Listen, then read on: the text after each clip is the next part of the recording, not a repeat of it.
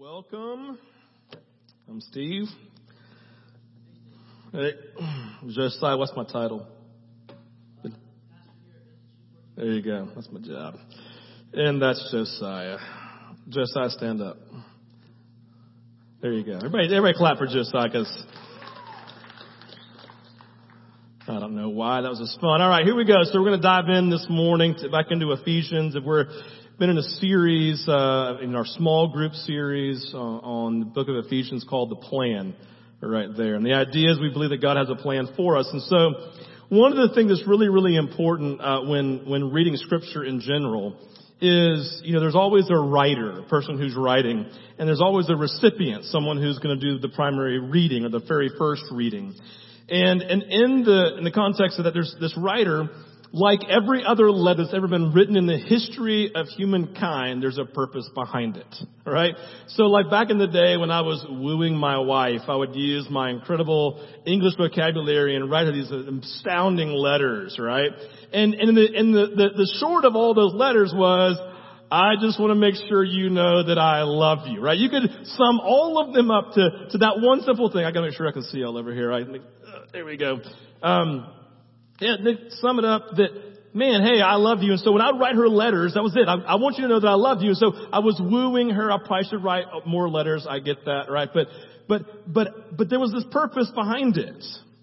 And so every letter that's been written to you, or every letter you've ever written, like there's this ultimate kind of foundational piece that you want to make sure at the end of the letter that person, that recipient, has actually read and understood. So you write a letter and you make sure they understand this piece, and everything else, right, kind of points back to this main purpose. And so one of the things, unfortunately, when reading Scripture a lot of times is that we forget that there's actually a writer, there's actually a recipient, and there's a primary purpose and primary message that the writer's trying to get across, right? And so when we read, it's good to read Scripture. It's good when God speaks to us out of it.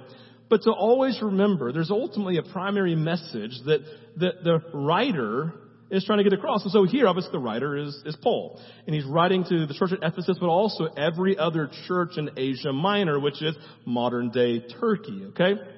So a big rectangle like this, is all these churches spread out everywhere. So Paul's writing this letter, and he has an intended purpose. And we've already talked about the purpose. We said it was Ephesians chapter 1, verse 10. We said that God's plan, verse 10, is to bring unity to all things in heaven and on earth under Christ. Okay, again, to bring unity to all things in heaven and on earth under Christ. And so I don't know about y'all, but I read the news. And when I read the news, there are a lot of things that are not under the unity of Christ, right? We would say in so many ways that our world is living in the midst of chaos, like maybe never before. There's chaos that defines the context of our lives. There's this chaos that defines the way we view things. And there's chaos maybe even in your life. Right? In the sense of saying, yes, I would love, like we prayed this morning, I would love to have breakthroughs. Some of you didn't come forward. But if I were to look at you this morning and say, all right, all I have to do is lay hands on your head and pray for you, and breakthrough can occur in any area of your life. You're like, are you serious? I'm like, I'm dead serious. Can I do it by myself? Absolutely, right? You would want that. All of us have something like that in our lives that have chaos in, and we're longing for breakthrough. We want all of these things to come under unity, the lordship and the leadership of Jesus. And so when we come into Ephesians, this is his message. The primary thing, I'm going to write all this stuff, but ultimately everything circles around verse 10. That God in his power is working today to take all the chaos and the brokenness, not just of your lives, but the world in which we live, and to bring it under the lordship of Jesus. That's what he's doing, and we can't make him stop doing that, and we can't make him do it more, because he's already doing it.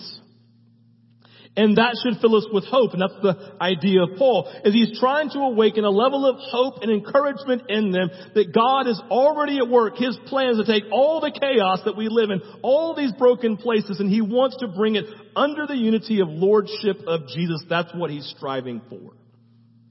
And so then Paul steps into chapter 2, which we looked at last week. I'm going to look at it again. So what I'm going to do is this week, I'm going to do a short little 10-minute thing, and then I'm going to finish off what we're going to look at this week in our small group. So it's kind of like 2 sermons in one, but don't worry. It's going to be awesome, I promise, right?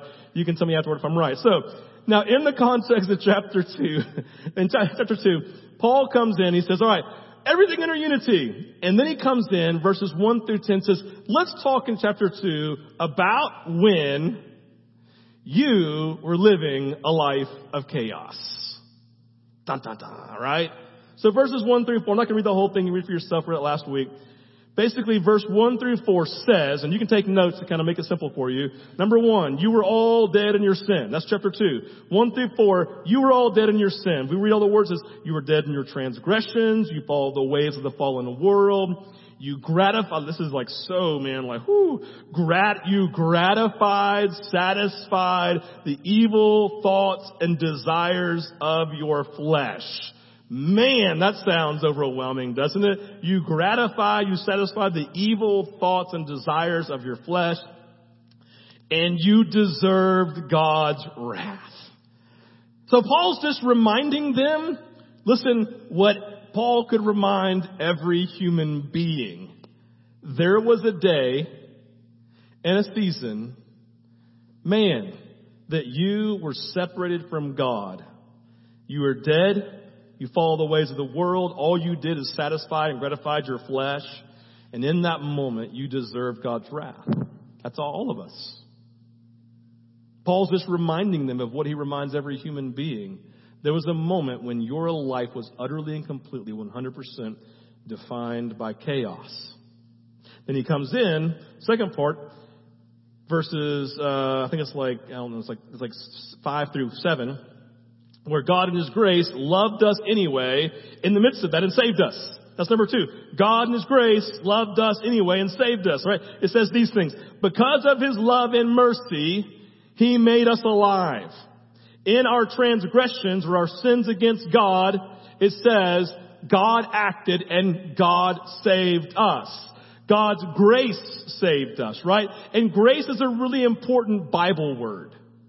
Like I would just say this. I think the word grace, unfortunately, for Christians today is the most misunderstood word or the word that we're most disconnected from in our faith. In fact, I would say that unless we live in a great knowledge of and confidence in God's grace, that we're probably fumbling through our faith walk. And so in its most simplistic, pay attention, in its most simplistic form, grace is God's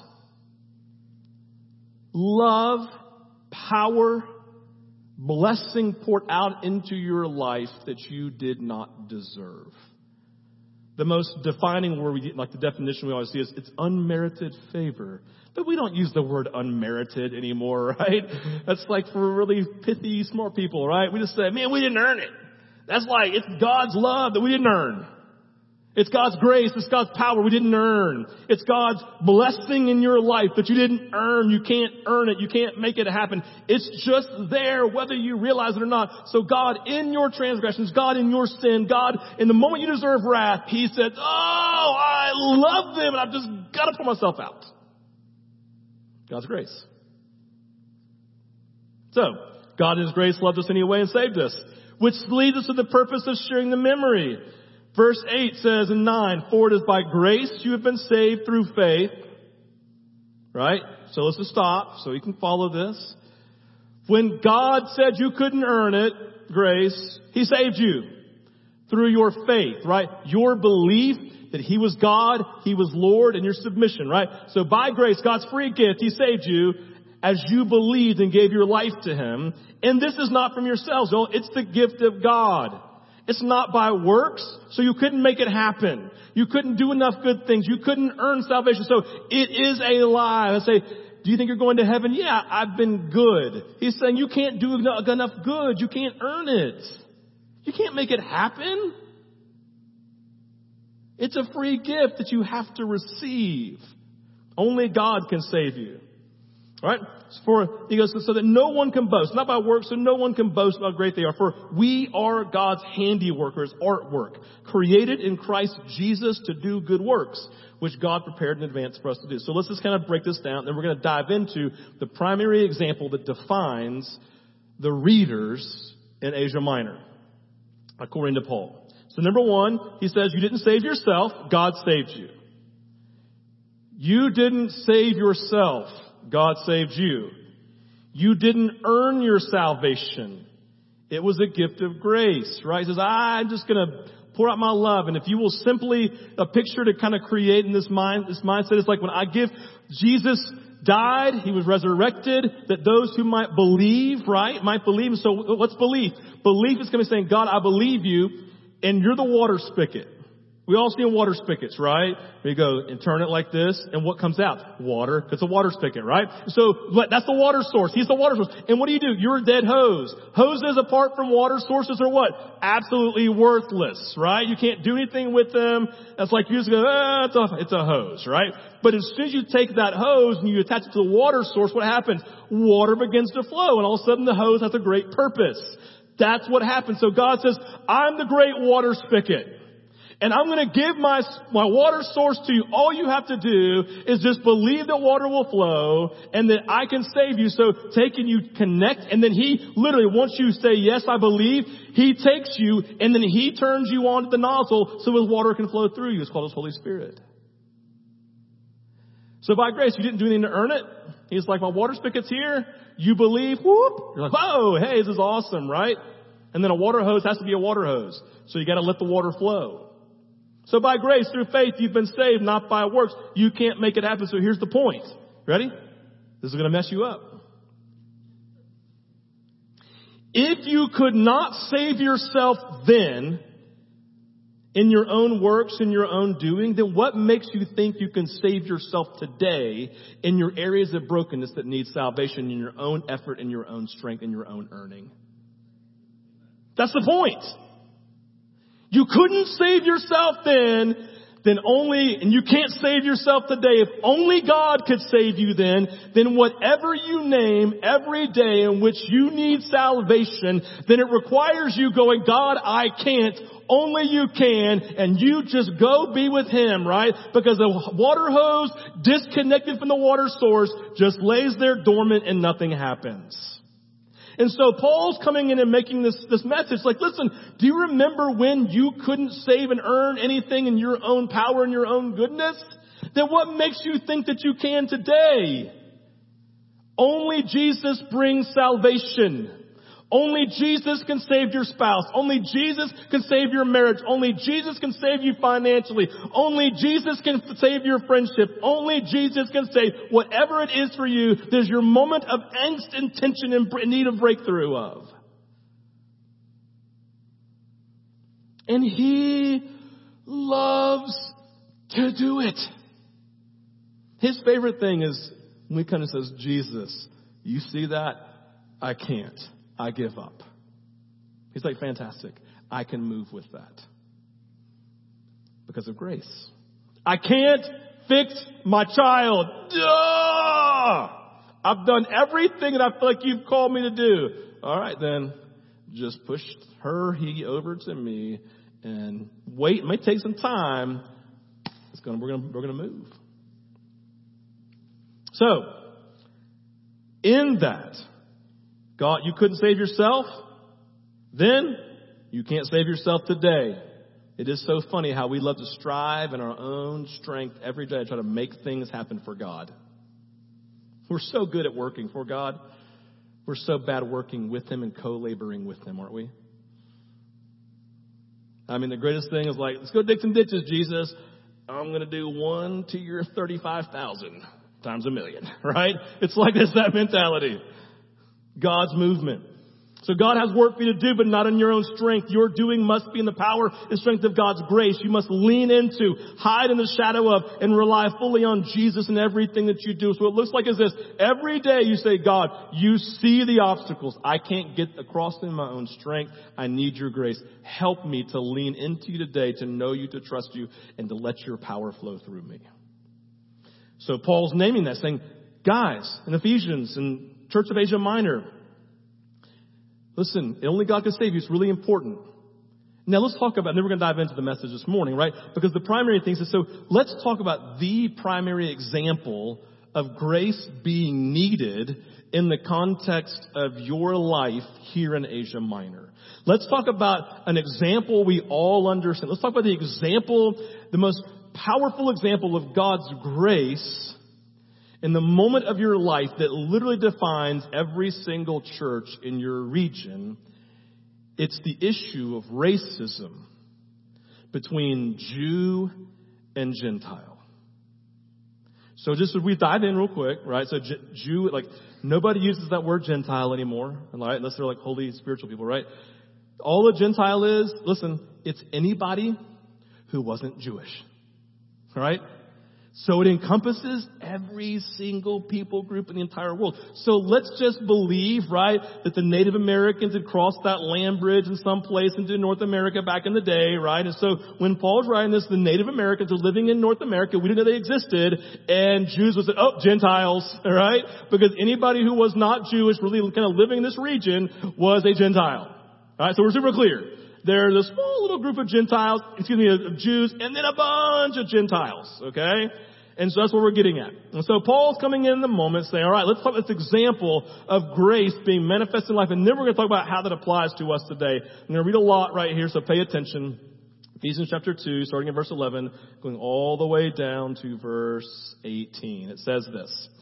Therefore, so because of God's grace, because you can't save yourself, because salvation occurs only through Him, therefore, remember that formerly you who are Gentiles by birth and called uncircumcised, this is a kind of a Jewish thing, right? By those who called themselves the circumcision, which is done the body of human. So basically the Jews said, this is how we know we're God's people, by circumcision, okay? It's kind of a modern day and like a past tense understanding of baptism, okay? Remember that at that time you were separate from Christ. So he's saying when you were the uncircumcision, you were the Gentiles, you were separated from Christ, you were excluded from citizenship in Israel, you were foreigners to the covenant and the promise, you were without hope, and you were without God in the world. Dun, dun, dun, it's bad, right? Verse 13, but now in Christ Jesus, you who were once far away, you've been brought near by the blood of Jesus, for He Himself, He became our peace, who has made the two opposing groups one. And He destroyed the barrier. He destroyed the dividing wall of hostility by setting aside in His flesh the law with its commands and regulations. They saying God kind of broke down these walls, right? His purpose, what was He trying to do? Listen, this is important.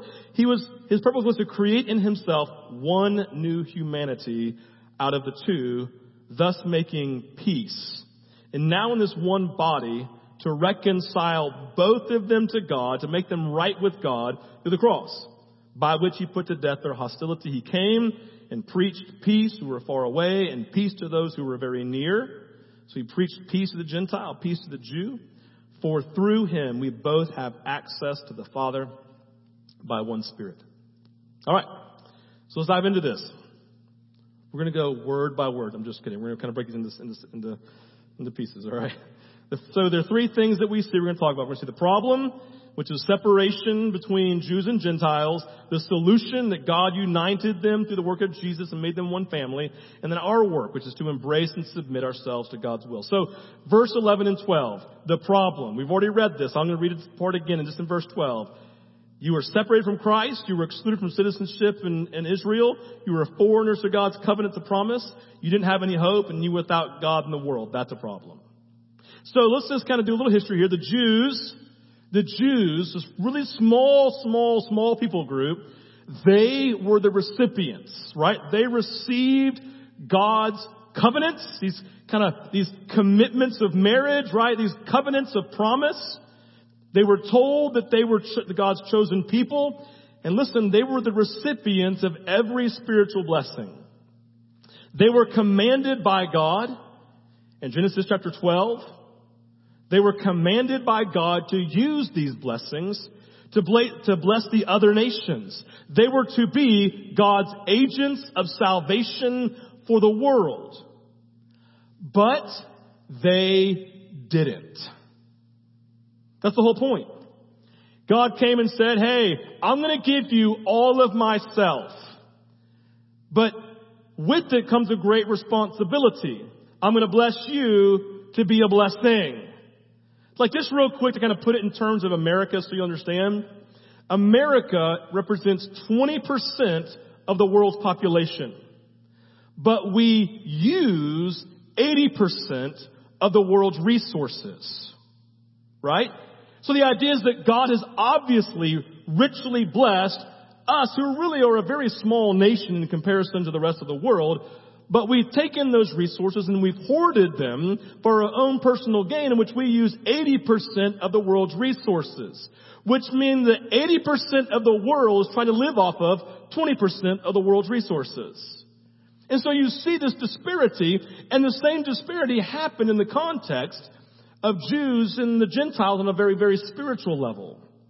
They contained and had all of these blessings, and God said to Abram, listen, I'm going to make your people as numerous as the stars, and I'm going to bless you so that you could be a blessing to all nations. So what we find in this moment is a problem, right? They hoarded the blessings. Why? Because they viewed themselves as better than, and they excluded the rest of the world.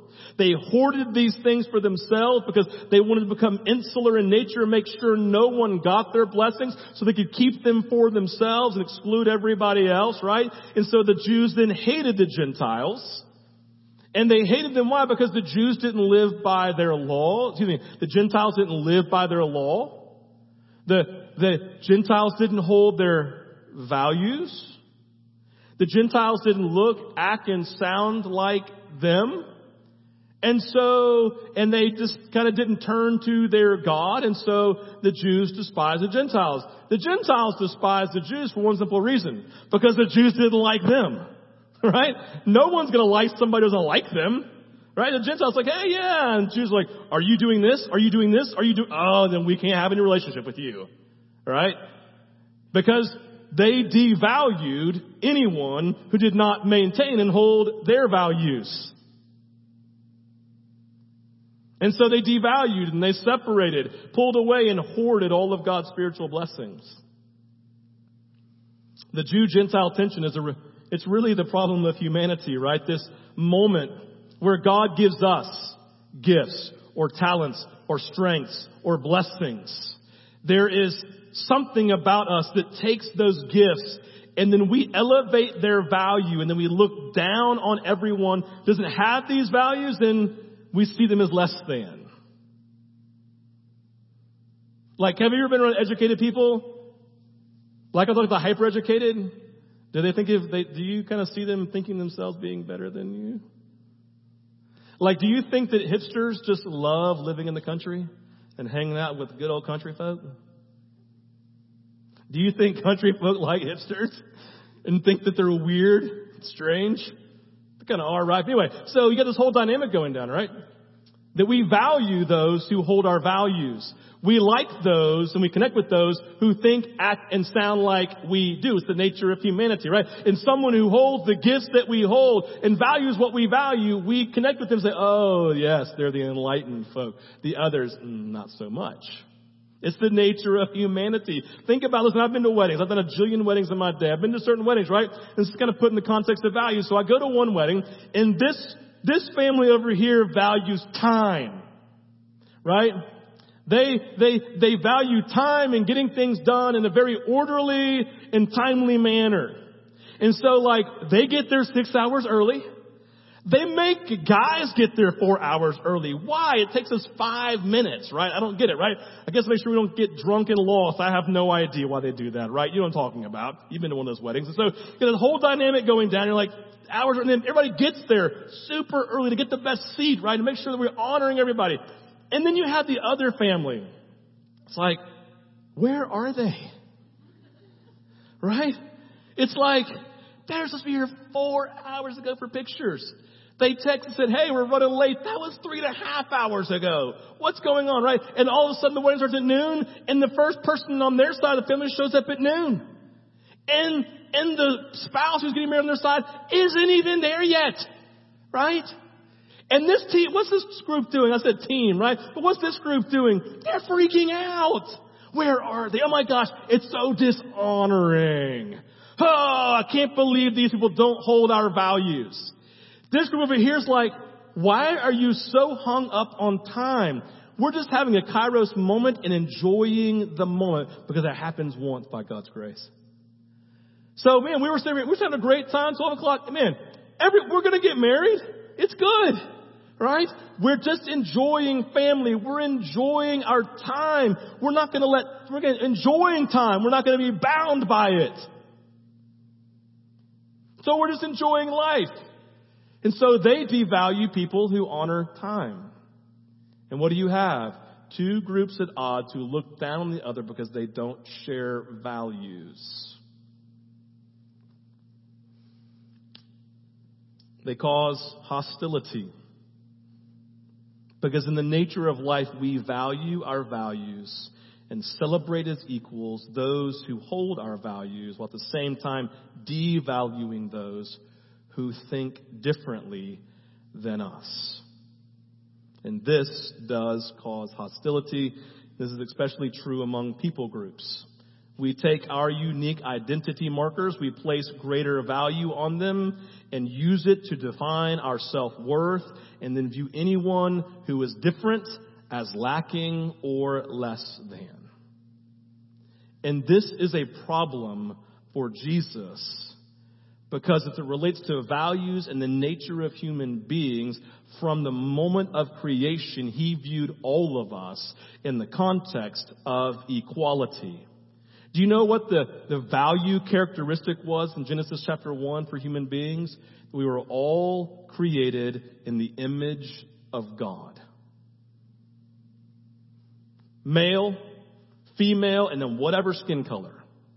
And really skin tone. It's just pigments, right? It's skin tone. You have this dynamic going down. Genesis 1, all human beings are created equal, created in God's image. Genesis chapter 12, remember, he so values every other culture that he says, I'm going to bless this small people group to be a blessing to every other people group in the world. Do you know that listen, this is super important. Every other people group had other gods they worshiped. They didn't demonize some people group for worshiping some other god. Muslims are not demon possessed, and God doesn't like them less. He doesn't. He doesn't devalue any people group as being less than, or any religious group or socioeconomic group or any skin color group, right? He looks and says, you're all equal. You've been created in my image. Listen, in Numbers 12, chapter 1, God had Moses marry a black woman. She was a Cushite.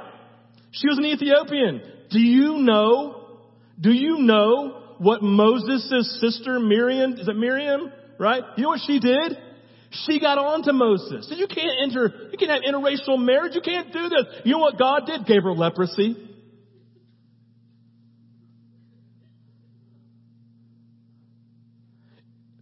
I'm not going to lie. I can't say that.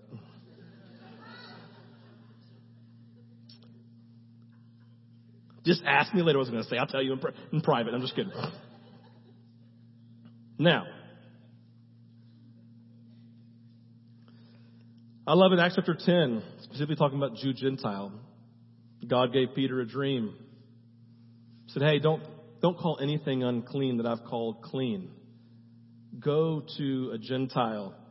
And you know what Peter did? This is so cool. He gets there, and Peter didn't lead him to Christ, Cornelius. Jesus led Cornelius to Christ. He gets there and he starts talking, and all of a sudden the baptism of the Holy Spirit happens. And he goes, whoa, well, I guess if God already saved you and baptized you in the Holy Spirit, I should at least baptize you with water. Right?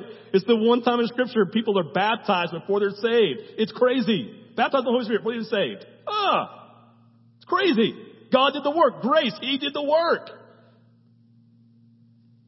Which leads to the solution then. For this area of racism, this tension that we face, the solution, racism between Jew and Gentile, could not be fixed by human beings. It required a work of God's grace through the blood of Jesus to create one new humanity. Man couldn't fix it or change it Only Jesus' intervention could fix it.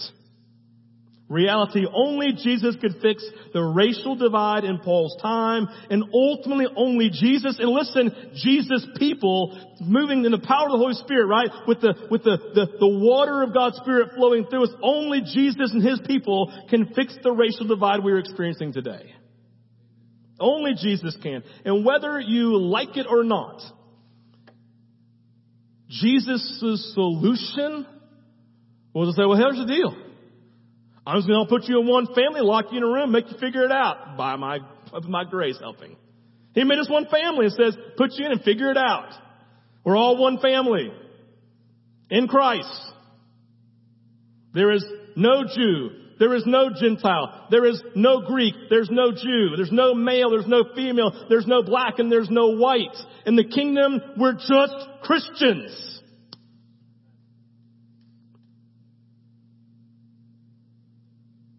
Your identity as a Christ follower has changed your identity, and now spiritually you have a greater connection and identification with others who believe in Christ than you do your quote unquote own people group who look like, sound like, and act like you do. Spiritual is thicker than blood. I am Christian first, and I'm educated second. Tim Keller told a story about a friend of his who was a professor going to this faculty dinner, and the guy was super excited and hang a bunch of smart, nerdy people. He was real excited, right? And they're going to drink wine and eat cheese and have a great conversation, right? And most of that, he was like one of the only believers, maybe the only one in this whole group. So he gets in the car, super excited to go. He gets in the car, turns on the radio, and it's one of those pastors, right? One of those hellfire and brimstone preachers. You know what I'm talking about, right? One of those, like this voice and getting all, whatever it is, right? And they're having their moment. They're hellfire and brimstone, and all of a sudden, he's like, oh, and he's like, this guy he's so uneducated. His theology is so bad, and his grammar, oh, it's so bad. It's an embarrassment. And it's this word, like all of a sudden he's like, and God said, you know, he's the one who's your brother, and this group is not. And he was convicted in the moment because he says, I feel this connection, but this is my family. And he was wrecked in the moment, right? Because it is Jesus. I am a Christian follower of Christ first. Education second. I am a Christian first, and I am wealthy second. I am a Christian first, and I am white or I am black second. I am Christian first, and I am an American second. Listen, I'm not going to dive into all, it's not political. I love these words from John McCain this week where he says, beware of spurious nationalism, which basically was saying it's going to keep us from focusing so insular that we forget our call to be a blessing to the rest of the world. It was a prophetic statement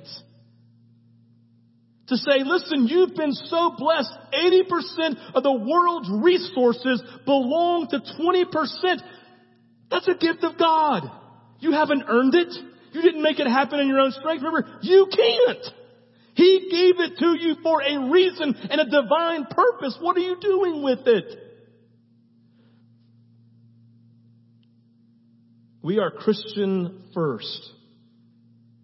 When I'm in India and I meet a very poor Christian woman who I can't even speak her language, I have more of a connection with her than I do my bulldog-loving, bass-fishing phenoms who just live in this region. That's describing me if you don't know. And I didn't mean to call myself a phenom. That was by accident, right? You see what I'm getting at? The great problem is that we don't think spiritually.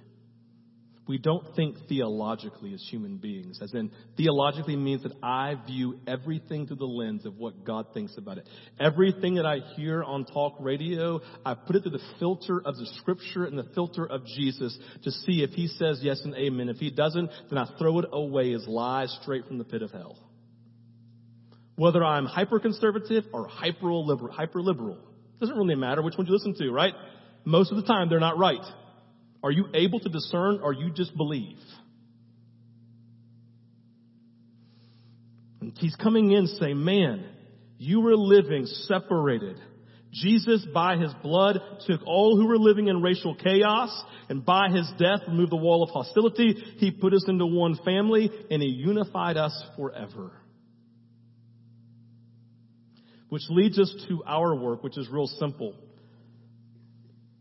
It's the nature of Scripture. We give our lives to Jesus, and we must submit ourselves to his will and his leadership and his lordship. You have to bow down to him in all of those areas, even if it causes you to lose friends. Even if it causes you to say things different, act different. It's easy to be one of the guys at work and just kind of bow down to the jokes people are making about women. Look at Harvey Weinstein, whatever I'm going to say his name.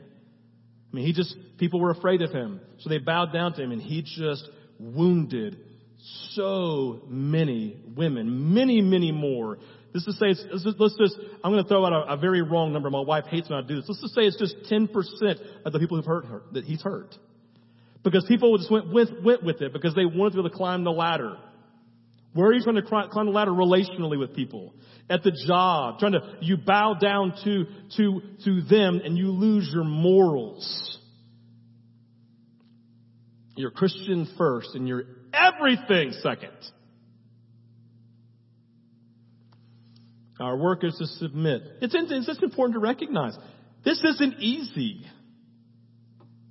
Like, you may not know this, but the entire letter to the church in Rome, the letter we call Romans, it was written because Jew and Gentile were having a very, very, very, very hard time doing church together. Because in Rome, Gentiles came to Christ and the Jews were in charge of the church, and so it had a real Jewish flair. Then in some time after the death of Christ, they kicked out every single Jew from the city of Rome because of the Jesus Christ guy. Kicked them all out, but the Gentiles stayed and kept on doing church. You know what? Their church looked different than the Jewish church. And so when the Jews came back in 30 years later, they stepped back into this Gentile church that looked nothing like they had left behind, and there was tension. Do you know they didn't make it? Really, maybe the first divide that maybe one of the first divides we know, they had a little Gentile expression in church in a Jewish Gentile of Christian church. Just couldn't do it. They struggled. It's hard for us. It's hard to value those who devalue us. And it's hard to value the things that we don't see people valuing that we love, right? And Paul comes in and says, guys, listen, of course you can't do it. It requires my grace, right? It's the whole point going back. And he's bringing unity to everything. You remember when you were living in chaos, you were living in this racial chaos. Remember when you just you hated one another and you couldn't do it. And then God came in his own strength and he came with the cross of Jesus and he won the victory and he broke down the wall of hostility between you and him, which was great. And then he broke down the wall of hostility between Jew and every other people group in the rest of the world, right? And all of a sudden now you're doing church together and you are now one family and you get to figure it out, but you can't figure it out in your own strength. It requires Jesus because only he can bring together and only he can keep you together. You better be with Jesus. And you better be honest. And you better fight for things that are wrong. And you better fight against the chaos. You better submit yourself and plug yourself into the power of Jesus' flow so his Holy Spirit can come through you so you have the power by God's grace to co-labor with him. Jesus is laboring over all of these things that are important to him. It is imperative that we co-labor. So, the questions we wrestle with, and then we're going to baptism. Is God's grace alive in me? Do I lean into, trust it, seek it, recognize my need for it in every area I'm still in need of salvation today? Like, do you live every day recognizing your need for Jesus and crying out for his movement in every area you need salvation? Because you couldn't bring yourself to salvation. You can't bring it to yourself today. Are you believing God in the context of even this racial tension or whatever other tension it is we face in America? Number 2, have I embraced God's call to family when looking at people who are different from me? Or, the message this week in small groups, do I perpetuate a pecking order? creating a silent internal view of status regarding people who look different than me. Do you say things like those people?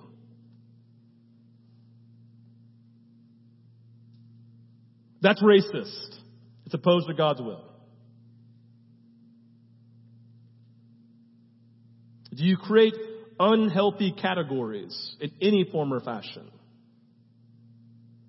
With education, with wealth.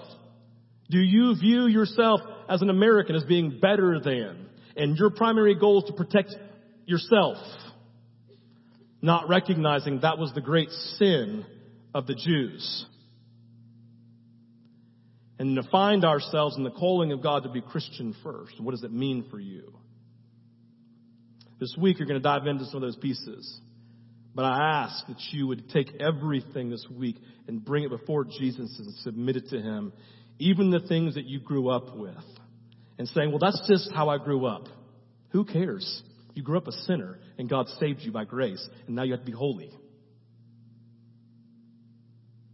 This is God's call. You know why? Because the world's looking for a unified church, man. Who loves one another and loves them. Let's pray. Father, we love you. We thank you for your grace. Thank you for baptisms about to happen, Lord, which is the picture of grace. That we were in our chaos, dying, separated from you, and you came and you saved us. And you took us down into death and you raised us to new life in Christ. And Holy Spirit, we thank you for it. We thank you for this testimony of baptism today to speak to the nature of what's true for us. And then, God, as we accept it, and for us to bring the power of God's grace to a world in need. We're called to love God with all of our heart, soul, and mind, and then to love our neighbors who are in need of love, who are in need of restoration, who are living in chaos, and bring salvation to their life. Lord, we love you. We pray this in your name.